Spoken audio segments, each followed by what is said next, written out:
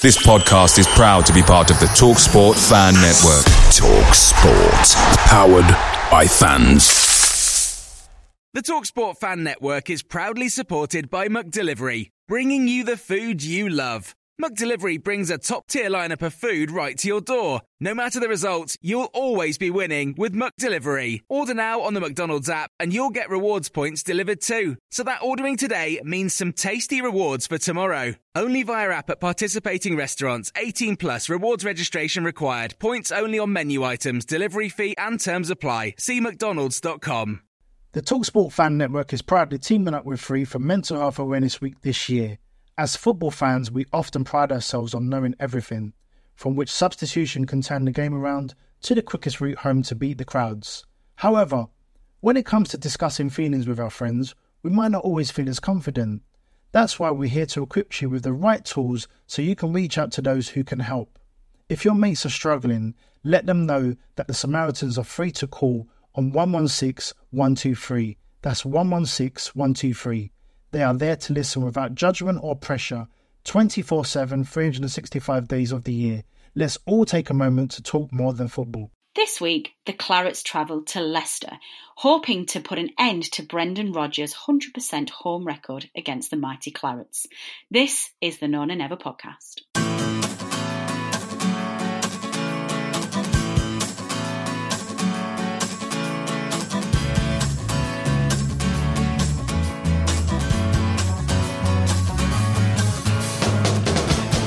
Hello and welcome to the Nona Never podcast. I am your host, Natalie Bromley, and joining me this week is regular panellist and one member of the first family of Burnley Football Club, Tom Whittaker. Tom, welcome. Evening, Natalie. Feels like it's been a long time since we've done a podcast, doesn't it? It certainly does. I mean, we had the international break last week and I was away for the preview show, so I feel like I'm all new again. I'm sure it will be fun. I'm sure it's like riding a bicycle.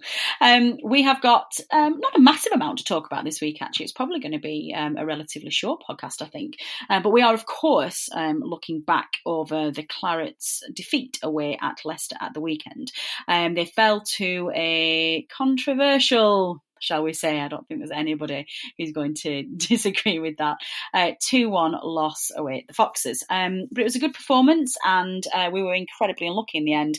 So let's have a look at this game. And of course, the talking point this week is going to be our friend VAR again, because why wouldn't it be? But Tom, you travelled down to Leicester at the weekend. Generally speaking, I thought it was an all right performance, actually. I thought we competed well. Yeah, I think especially compared to the last two away games, Brighton and Villa, I think we played better than we did in either of those games, and against the better opponent as well. We stepped up well in the game for the whole 90 minutes. I know Leicester had a lot of the ball, but I don't think, apart from the goals, Nick Pope's had a massive amount to do. Competed really well. I think the big difference this season, especially away from home, is we really look like we've got a goal in us, and you really felt that on Saturday. I think perhaps the Brighton game, it came in dribs and drabs. Villa, there was quite a lot of that game where we were under the cosh and sitting back. But on Saturday, you always felt like we had a goal in us, whether it was 0-0, whether we were 2-1 down. You always thought that we had that chance to get something. And I think, it's probably the best away performance we've seen probably since the first half at Wolves. Yeah, I wouldn't disagree with that at all. I think that's a really valid point. I think Dyche touched on this in his post-match interview. He took the positives from the game, obviously the ridiculous shafting aside. And he's sort of looking at that bigger picture and saying that we are a better side than we were this time last year, in that, we are improving, we can compete now in these games. Now, unfortunately, Leicester are also a much better side than they were this time last year, and I think it's fair to say that they are probably the third best side in the Premier League at the moment, in my opinion anyway. But actually I thought they were quite out of sorts in the first half, and I thought Burnley handled them really well, and it was perhaps easier than I expected it was going to be by half time. But Tom, before we even got on the pitch, we were not rocked a little bit, but it was a frustrating news coming out of Turf that we have now got to that regular it feels regular anyway, phase of being injury hit. Before the game, we'd heard that Gudmundsson's going to be out for about 6 weeks with a hamstring. Ashley Barnes didn't make it as well. He had a groin strain, I think that was. And Cook's still injured as well. So we had a bit of a different lineup with Jay Rodriguez starting up front with Wood and Brady coming into the side. So I guess starting with Jay, Tom, how did you think he stepped up, not playing that 3 up front, but playing alongside Chris Wood in a 4-5-2? We didn't sneak an extra player on the pitch. In like a 4-4-2 or sometimes dropping back a bit into a 4-5-1 depending on the formation. I think he did all right. How did you take that? Yeah, he didn't look out of place. He didn't look. He stepped into the side like he'd been here a lot longer than he has for me. I think perhaps the problem for Jay on Saturday was we didn't have a lot of the ball, and I think he does his best work when he's getting balls into feet, when he's getting on the end of things. I think that because we were sitting quite deep for a lot of the game, or because we probably didn't have a lot of the ball in midfield, he's having to chase big balls forward. He's having to chase the balls into the corners, and I think in terms of the hold-up play, in terms of being back to goal at the minute, Wood is doing that really well, and I think that's more Barnes' game than Rodriguez. So I think perhaps we did miss a little bit of Barnes' physicality, a little bit of his mothering of the defenders. We got a lot of that from Wood, so it perhaps didn't impact on the team performance as much. But I think perhaps it wasn't the ideal game for Jay to really show the skill set that he's got that sets him apart from Barnes and Wood for me. But I don't think he did bad. When he did get on the ball, he made things happen. He put himself about. He didn't shy away. So I think it was an encouraging performance. But I think there'll be games that he shines in more this season, definitely. Yeah, I would imagine so. And as we saw away at Villa, when he's able to come on and play with 3 up front, I think that's definitely where we've seen the best of him so far. That said, I thought he linked up with McNeil quite well, actually. There's some quite encouraging link-up play, I think, certainly when they were creating chances. Yeah, that's true. I think it's one of McNeil's best games this season, and I think that's probably a good point, that you get a bit more of a link between the midfield and the attack when Rodriguez is playing as opposed to Barnes and Wood. So I think Rodriguez is a bit better with the ball at his feet than either of those two, and he's a bit more probably creatively minded, I would say, than those two as well. So yeah, I think probably one of McNeil's best games of the season, so probably fair to deduce that it was playing alongside Jay that probably brought a bit of that out of him as well. Yeah, definitely. And I just personally think as well that regardless of what we do, I just think that McNeil plays better with Charlie Taylor in the team. I think he'd started to try and get a little bit of build-up play and a bit of understanding with Peters, but I much prefer having him with Charlie Taylor on the pitch. Another start for Robbie Brady, who is somebody we've not seen for a while, Tom. Now, this is a difficult one because for some reason Brady isn't that popular with a lot of Burnley fans, and we saw quite a lot of stick over the weekend. Basically, people just saying that we're a bit fed up with him now and he's a bit of a waste of money, a bit of a passenger. We just need to get rid. But I think what we were talking about off air, you're feeling pretty confident, and I think you're giving him a bit of a break, really. I think you just want to see him play some games. Is that fair to say, Tom? Yeah, that sums it up for me. I think Brady's really underrated, actually, by a lot of our fans. I think if you think back to the last time that he was really fit and had a good run of games in the team, which was the middle of the season that we got into Europe, the last couple of games he played before he got injured, which I think was Bournemouth away on the Wednesday night. We won 2-1, I think, and he scored a storming goal in that game. He had a fantastic game. Him and Defoe really ran that game, and he played really, really well. The game after that, actually, funnily enough, was Leicester away. That was the game that he got the big injury in, and he was playing really well before then as well. I can understand why people criticise him to an extent, because we definitely haven't seen anything like that sort of form from him since he's been back on the pitch. He's been back in dribs and drabs. He's had a lot of little niggly injuries on top of that big one that he got. But for me, he just needs a run, and I think perhaps the injury to Gudmundsson, like you said, he's going to be out for a few weeks now. It might prove to be a blessing in disguise for Brady. If we can keep getting him on the pitch and getting starts 60, 70 minutes, I think we'll start to see the best of him again. I think when he was in the team every week before, he linked up really well with Hendrick. Obviously, Defoe's gone now. He did link up well with him as well. but I think he's got a really good delivery with the left foot. Perhaps don't need that as much now. McNeil's back, but I think for me, Brady, I think he's as good as Goodmanson, and I think if he does get a good run now, if he does get a few games under his belt and can stay fit, then I think we'll see the best of him again. And I think there's a little bit of an element of short memories, I think, with some of our fans, with some of the criticism that I see him get. Like, I understand that he hasn't played well in the last year, but I don't think he's been horrendous. And I think if you put it in context, I think it's understandable that he's not captured his best form. So I'm hoping and I'm looking forward to seeing him get a bit of a run in the team if Johan is injured, and I think we'll start to see the best of him again. Yeah, I certainly hope so. I think he's been unlucky with injuries, like you say, and I think he's also struggled to hold down his place in the team because of that. But I still think he's got the ability to create something in this league, and I think he's got the ability to be that luxury player that we all want him to be. And like you say, Tom, in that thing, Hendrick also seems to thrive a little bit more when Brady's on the pitch as well. So let's see what happens now with JBG being out for a while and see if that makes a difference. Because I think if in the next sort of 3 games or so he's still not quite rediscovered that spark, then I think perhaps question marks around his ability/performance are probably more justified than they are now. But I do find it quite interesting that when fans have been questioning the impact that Jay has had so far, very much the overwhelming feeling has been, he's not been playing for a while, it's a new team, you've got to give him some time, he just needs games.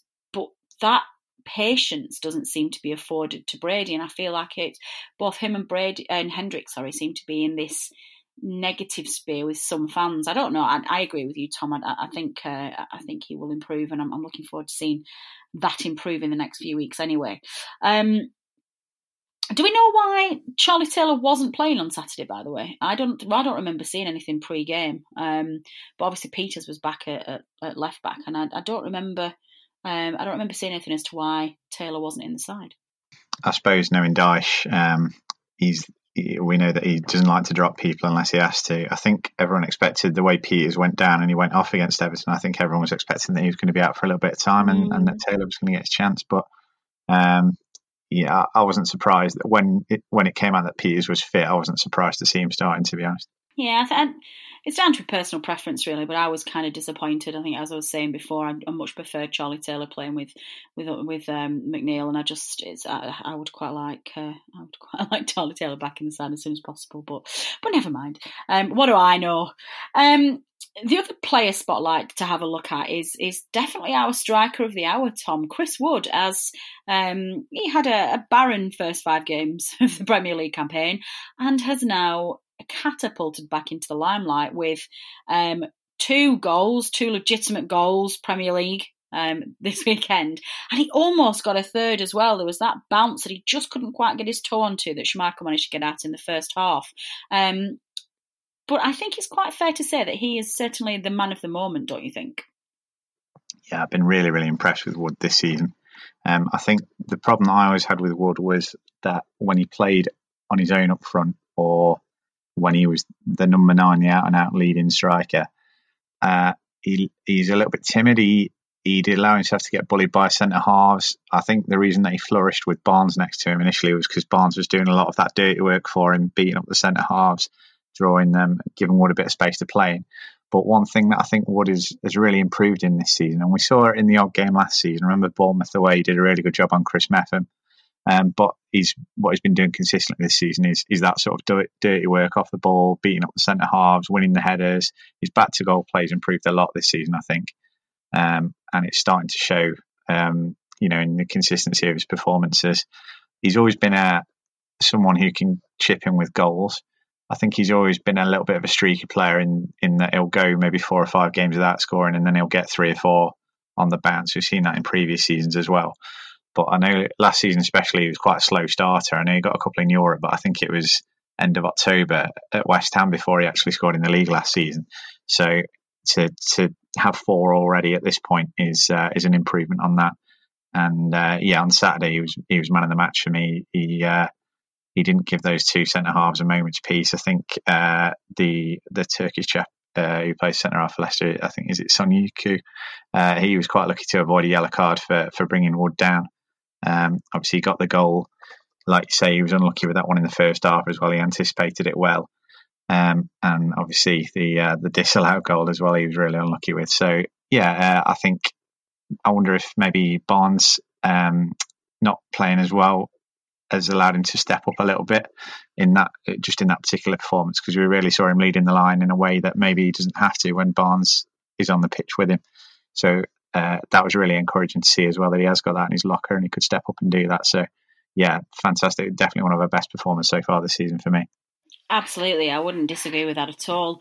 And I think it's quite interesting to see what the pundits' view of Wood and Barnes is, and I've seen quite a few references to it being one or the other, and almost saying that it's a massive strength of Burnley's, in that it doesn't matter if one of them's having an off day because the other one will step up. And the first 5 games of the season, when Wood was a little bit slow off the mark, Barnes was on fire. He was the one everyone was talking about and get him in the England squad. And now Barnes has had a couple of drier games and also has now pulled that injury as well. Wood's really, really shining. But for me, I just think the relationship that they've formed between each other has got to be playing a huge part in that, because they are understanding each other's games, they are creating opportunities, and you don't see them tripping over each other like you maybe did when this relationship first formed. They're creating space that they didn't have before. They're not fighting for the same spot. They're not going for the same ball. And they know where the other one's going to be. And I think that makes a huge difference to our creativity. And also gives defenders a bit of a headache. If defenders only have to be in one spot because they both of them go into the same area of the penalty box, then it just makes it easier for them to defend. Open up that box and force the defenders to be looking at all angles to try and see who they're supposed to mark, and do that combination of zonal marking and man marking. It just makes it tougher and it just creates chances for us. And Tom, I agree with you. That's, I think, something that we're doing this season better than we have done in previous seasons. And it's Dyche talks, doesn't he, about the small steps and the learning curves that you go into each season. And I think that ability to just be a bit more sophisticated in the box, whether it's direct chances or just keeping possession there and keeping the pressure on the defenders, is something we've hugely improved on. So Tom, on the opposite end, away from strikers and back to defenders, very weirdly, I thought our defence, generally speaking, had a good game at the weekend, apart from the 2 goals that we conceded. The first one is frustrating for so many levels. I think Vardy gets the better of Ben Mee, climbs onto him and just gets ahead when he shouldn't be able to. And Ben's usually quite good at stopping those. But also, I think the very late nature of the goal. How many times have we seen this Claret side either just before the whistle blows for half time or right at the end of the games? And you want to scream at them, don't you, Tom, to try and keep that concentration until half time. Yeah, it had a massive impact on the mood in the stadium as well, I think, Leicester getting that goal when they did. I wouldn't say there were sort of mumblings and frustrations, but there was in the home end, but there was a momentum that was picking up with us. I think the awaying was getting more and more boisterous. He had Vardy slamming that shot into the side net in a few minutes before he scored, and a little bit of frustration was creeping in on his part as well. He had the taunts from the away end about the social media postings of his wife, and it sort of felt like we were going to go into the half-time break riding on the crest of the wave, and it was a really bad time to lose that bit of focus, and it put all the momentum back with Leicester going into the second half. And I think you saw for the first 20-25 minutes of the second half we struggled to get a kick. Now I think probably if we hadn't let that equaliser in, we perhaps would have come out defensive in the first 20-25 minutes anyway, but you prefer that to be back to the wall defending a goal lead as opposed to being one apiece and with the momentum taken away from you. So, yeah, the point at which the goal arrived, it did have a big impact on the game, I think. Absolutely. We managed to keep that at 1-0 and just managed to regroup in the second half. And I think everybody's team talk is different at half time. And that said, we do seem to struggle a little bit in the first 10 minutes of the second half, but you just want to be able to go in there with that lead intact and just think about how you're going to approach that second half. So it is disappointing from that perspective. I think, how do we feel? The second goal, I think, is probably worse than the first, Tom. I keep tying it up. I just think the whole defence for the second goal. Tielemans had just so much space. And even when you look at it the first time as well, you look at it and you think, oh God, is Pope actually being a little bit static there as well? But I'm not sure he can do anything about it. And it felt to me like there was a collective lack of concentration for the second goal that I think was maybe more disappointing than the first. Do you think that's fair? Yeah, I think so. I think the frustration with these goals that come from crosses is we've seen over the years that the way the team is set up is to allow teams to put balls in the box and then defend them when they come in.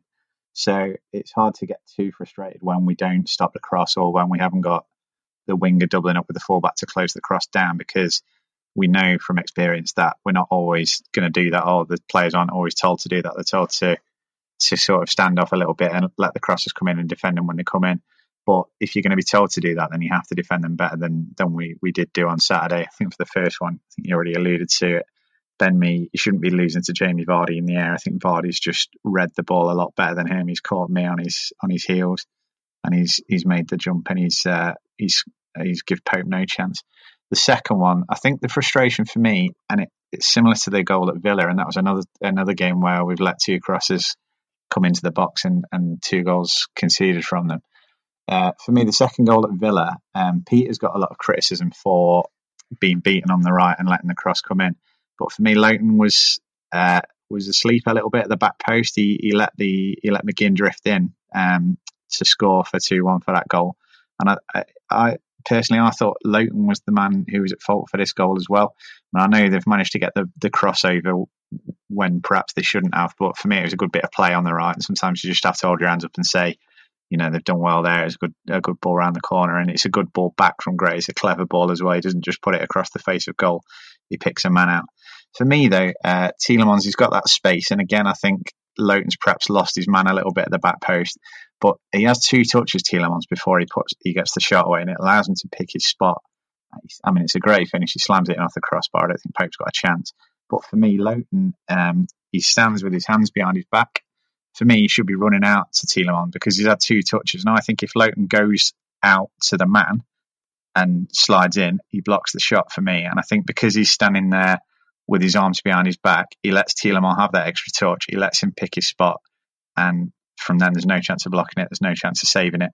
So that was the disappointment for that goal for me. Not so much what was happening out wide, but it's when the ball comes into the box.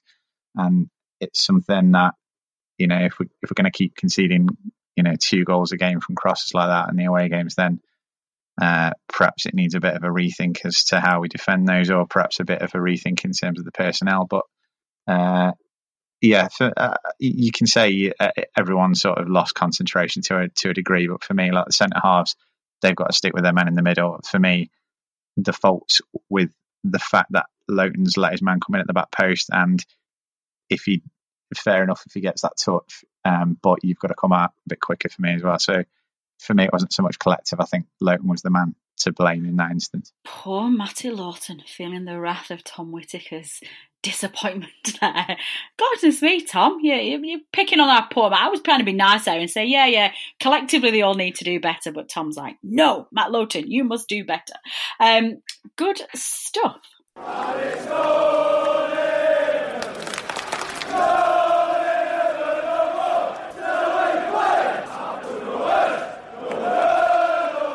Okay, so the final part of our analysis from the Leicester game at the weekend is, of course, the equaliser that never was. VAR. How many times this season is our talking point in the podcast going to be some VAR controversy? Now, generally speaking, I've said this before, I'm still of the opinion that VAR for the objective decisions, i.e. offside or mistaken identity, is working really, really well. We may not like the fact that somebody's big toe, if somebody wears a size 9 and somebody else wears a size 7, they're going to be offside by virtue of having bigger feet, is a problem, but at least we're getting some consistency of decisions. for me, coming into the second, and obviously coming back after the second international break, VAR is now worse than it was at the beginning. I think at the start of the season, there was an element of patience with it. There was some willingness to let them iron out any wrinkles. But it's getting to the point now where it's turning into an absolute farce. A farce, if you would. And this weekend, again, we had numerous incidents. Poor Watford conceded a late equaliser against Spurs, and Dele Alli clearly handled the ball, but no, we're not going to overrule that because that's not a clear and obvious error. There were issues in the United-Liverpool game, and it's just getting to the point where we are simply discussing incorrect VAR decisions rather than incorrect referee decisions. So nothing has changed. And the Premier League are under a huge amount of pressure here because this is the greatest domestic competition in the world and it needs world-class officiating, and VAR is making a mockery of it. That said, it's always going to feel worse when you're at the back end of one of those stories. Tom, we have seen it a million times. I still can't understand how the hell we didn't get that equaliser. I'm always willing to look at the opposing manager's reaction, and it said a lot to me that Brendan Rodgers wouldn't be drawn on this in his post-match interview, and he kind of said, well, sometimes you get them, sometimes you don't. You know, we didn't get one a couple of weeks ago. Today it's fallen for us. Without saying it out and clearly, he obviously thought that they were very lucky there. I think by any stretch of the definition of clear and obvious, that was not a refereeing decision. That was clearly and obviously incorrect. I think to look at it from the perspective, I know we've spoken a bit before on the programme about how it is to be a fan in the stadium when the VAR decision's made. And it was probably the worst experience I've had in terms of knowing what's going on. Obviously, the goal was down the far end from where the away end is, so the goal in inverted commas was down the far end. So initially, we saw the ball go in the net. Chris Wood wheels away. Now, he did look a little bit like he thought something might be coming because he wasn't going mad. He wasn't running about. I did wonder about his reaction. And then you see John Moss eventually, about 10 minutes after the ball's in the net, catches up with play. And you see him signal, and it was taking a long time. And I was thinking, the longer it's going on, the more you're thinking in the away end, well, obviously something's happening here. We didn't have a clue what it was going to be VAR'd or disallowed for. My assumption was, from the way that the ball had gone in, obviously Wood has the first shot, Schmeichel comes out really quick and makes a really good save, and then the ball hits Wood and eventually goes in. I'd assumed that it hit his hand or hit his arm and gone in, because I know that as we saw with the Mane goal on Sunday, if it hits your arm, it doesn't matter whether it's deliberate or not, it's disallowed now. And at least there's consistency and there's no ambiguity with that rule. So when eventually it was disallowed, I assumed it must have hit his hand, therefore it's been disallowed. Under the rules, you can't really complain about that. They showed one very quick replay of it on the big screen, and it was the side-on angle, and it was the one where, you'll know the one that I mean when I say it's the one where you can clearly see that Johnny Evans kicks himself in the back of his leg to fall over. Yeah. So they showed that angle in the stadium, and obviously you can't see anything hitting Wood's hand on there. I just assumed they'd showed the wrong angle, but obviously it transpires that it didn't hit his hand. And coming out the ground, you've got all the texts and all the tweets saying, we've just been robbed there. It was the wrong decision. And eventually when I did see it back and found out that it was for a trip, I don't know how many times they must have had to watch that to see the contact. And eventually you do see that when the ball's sort of on its way into the net already, Wood's foot does catch Evans' foot. But when you see the threshold that they've been using, and I think you're right, in terms of the objective decisions, you may not like it, but at least there's consistency there. That's the big word. In terms of the things that they are or are not overturning, it just seems completely arbitrary. And like some of the examples from Saturday, like the Villa goal that got disallowed because the centre forwards breathed on the goalkeeper when they've both gone for the ball. How is that being disallowed?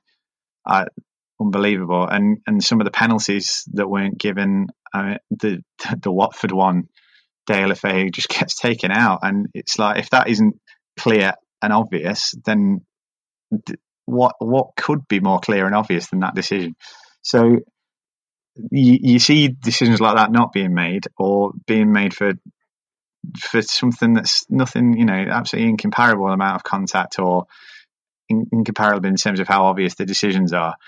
And it really is so frustrating. And there has to be a major rethink of how they're using the technology in these situations, because the point of bringing it in was supposed to be to get some consistency across the board, to eliminate these decisions that fans in the stadium or fans at home are watching and seeing are clearly wrong. And some of the ones that are given, like the Catroni one for Wolves, where he's got half his boot offside, fine, the right decision. But it wasn't brought in because people are complaining about decisions like that. It was brought in because people are complaining about decisions like the DLFA one on Saturday. And it certainly wasn't brought in for decisions like the goal that we've had disallowed. So, yeah, it really is frustrating. And I think you can almost understand why the decision is made. I think John Moss is so far behind the players so often is whenever he's refereeing a game that he probably can't make a decision either way, and that's why he's perhaps decided to let it go for now and defer to the VAR. Why you can't, eventually walk over to the touchline and look at the screen on the side, I don't know. Perhaps he wasn't brave enough to make the decision himself. But in terms of the decision itself, I can sort of see why they've given it, if they've seen that angle. That I think the one show match today where the camera's behind Wood and Evans, you do see him catch his foot and Evans goes down. But then when you see the angle I spoke about before, Evans, he's kicked himself in the back of the leg because he knows he's not going to get that ball. And if I go down here, then there's maybe a chance that they overturn it. It's cynical. And the fact that whoever was watching on screen can look at that and say, yeah, clearly and obviously Wood has tricked Evans and stops him being able to get that ball. The mind boggles as to how he can reach that decision. And the fact that there doesn't seem to be any sort of high bar for overturning that goal, or goal in general speaking, going back to the Aston Villa one that was disallowed. And yet there is such a high bar to give penalties. It's almost as if the VAR is being used not to try and facilitate goal being scored and facilitate correct decisions. It's almost as if they're starting with an incident and saying, what excuses can we come up with to disallow this? And that shouldn't be the mentality that's been used for. And that's what's really frustrating. I think if there was some consistency in the way that those decisions are being reached, or if there was the emphasis was on trying to make sure goals are given when they should be, rather than trying to stop goals being given, then perhaps it would have been a bit easier to take. But really, I think, and even if you say, yeah, there was a bit of contact from Wood on Evans, I really don't think the VAR should be being used in that situation. Or really, I don't think the ref being overturned in that situation. No, and I think that's where I wanted to pick up on this one. I kind of didn't want to interrupt you then because you were in full flow, and I was like, I hardly stopped for breath. That was amazing. I was like, Tom is nailing this. But I think there are two levels of this decision at the weekend for me. Number one, is the initial contact a foul? The answer for me is absolutely not. I just don't see how that is ever a foul. And secondly, even if it is determined that it is a foul, does that foul stop Evans from getting that ball and clearing it on the line? And I just don't think it does. I just don't think it's a foul anyway. And he's never getting there. The ball is almost across the line at the point that the contact is made. And I think that a couple of points that I think you made very well in that section then. Number one, there's this, the assumption that, the position that they come to where it says, what can we do to disallow this goal is a ridiculous, and you're absolutely right. That cannot be the benchmark that they are living by here. Secondly, there is now a new tactic being employed by, the pundits like to call them clever play, don't they? Which is a code for just cheating and manipulating the rules, essentially. But there is an opportunity here with the new handball rules.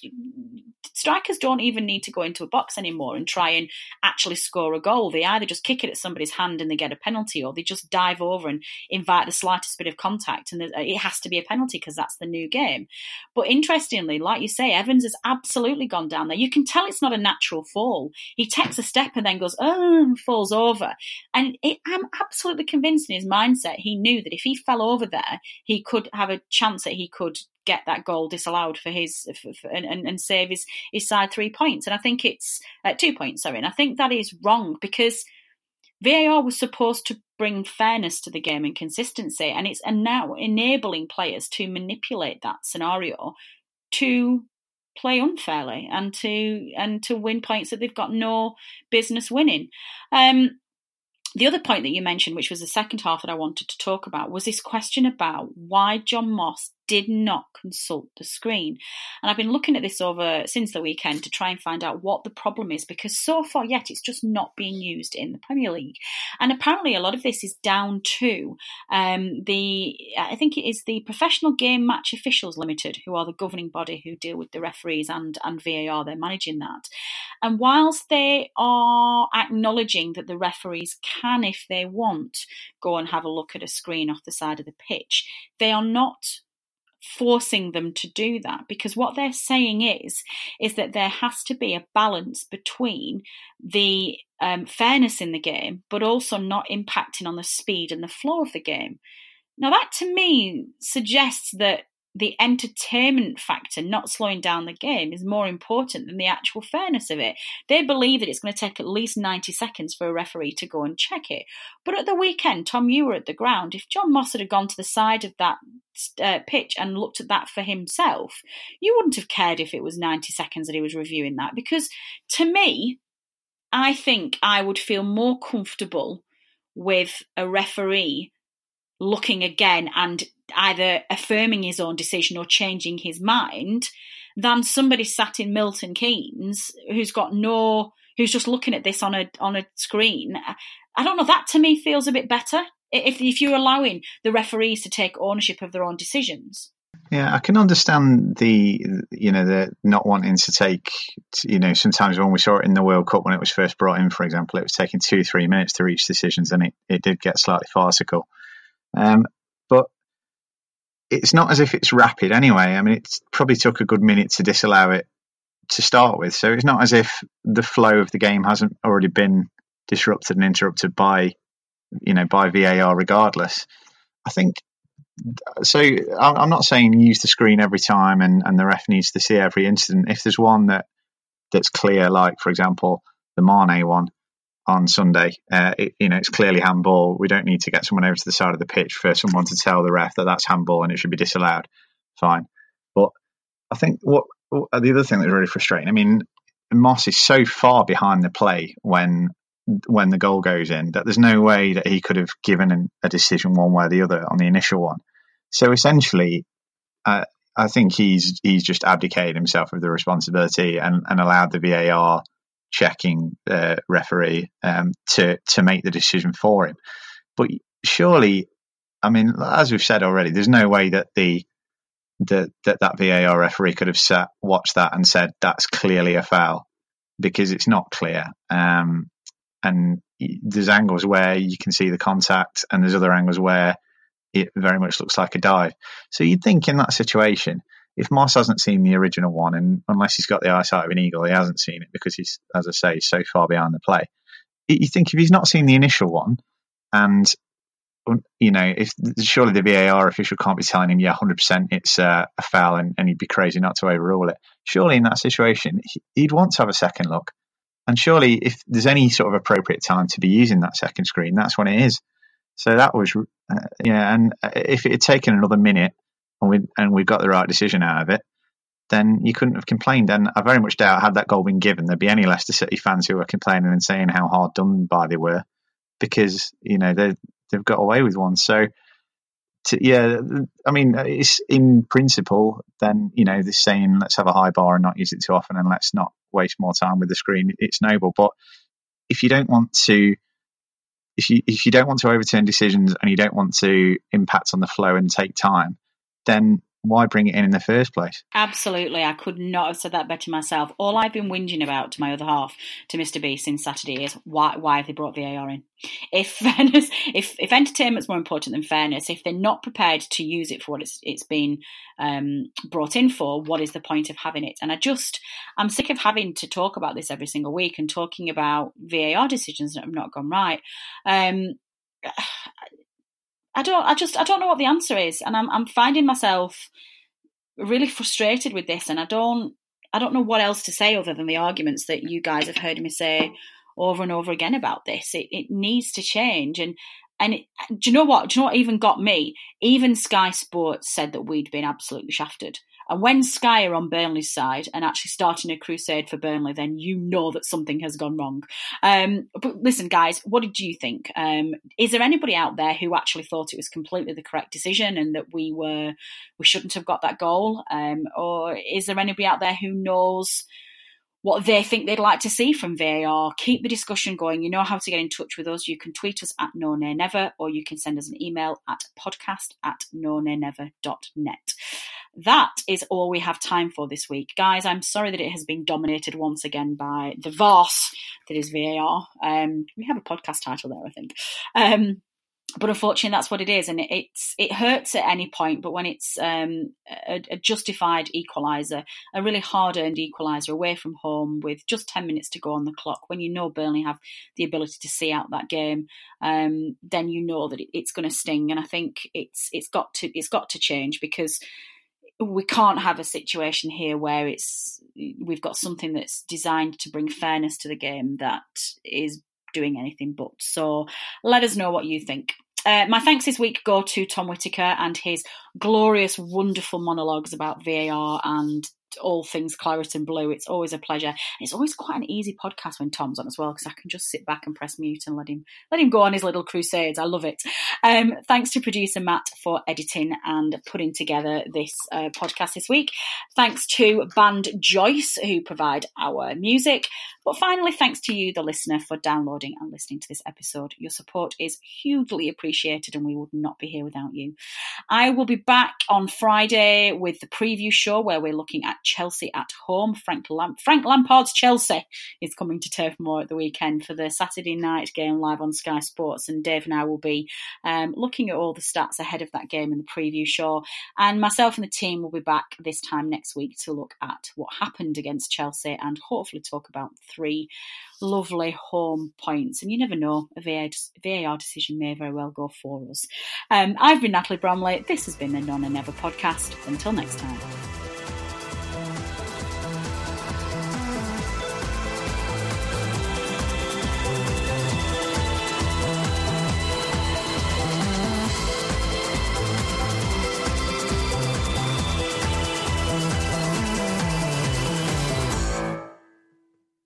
The TalkSport Fan Network is proudly teaming up with Free for Mental Health Awareness Week this year. As football fans, we often pride ourselves on knowing everything, from which substitution can turn the game around to the quickest route home to beat the crowds. However, when it comes to discussing feelings with our friends, we might not always feel as confident. That's why we're here to equip you with the right tools so you can reach out to those who can help. If your mates are struggling, let them know that the Samaritans are free to call on 116 123. That's 116 123. They are there to listen without judgment or pressure, 24/7, 365 days of the year. Let's all take a moment to talk more than football. Away days are great, but there's nothing quite like playing at home. The same goes for McDonald's. Maximise your home ground advantage with McDelivery. Order now on the McDonald's app. At participating restaurants, 18 plus, serving times, delivery fee and terms apply. See mcdonalds.com. This podcast is proud to be part of the TalkSport Fan Network. TalkSport. Powered by fans.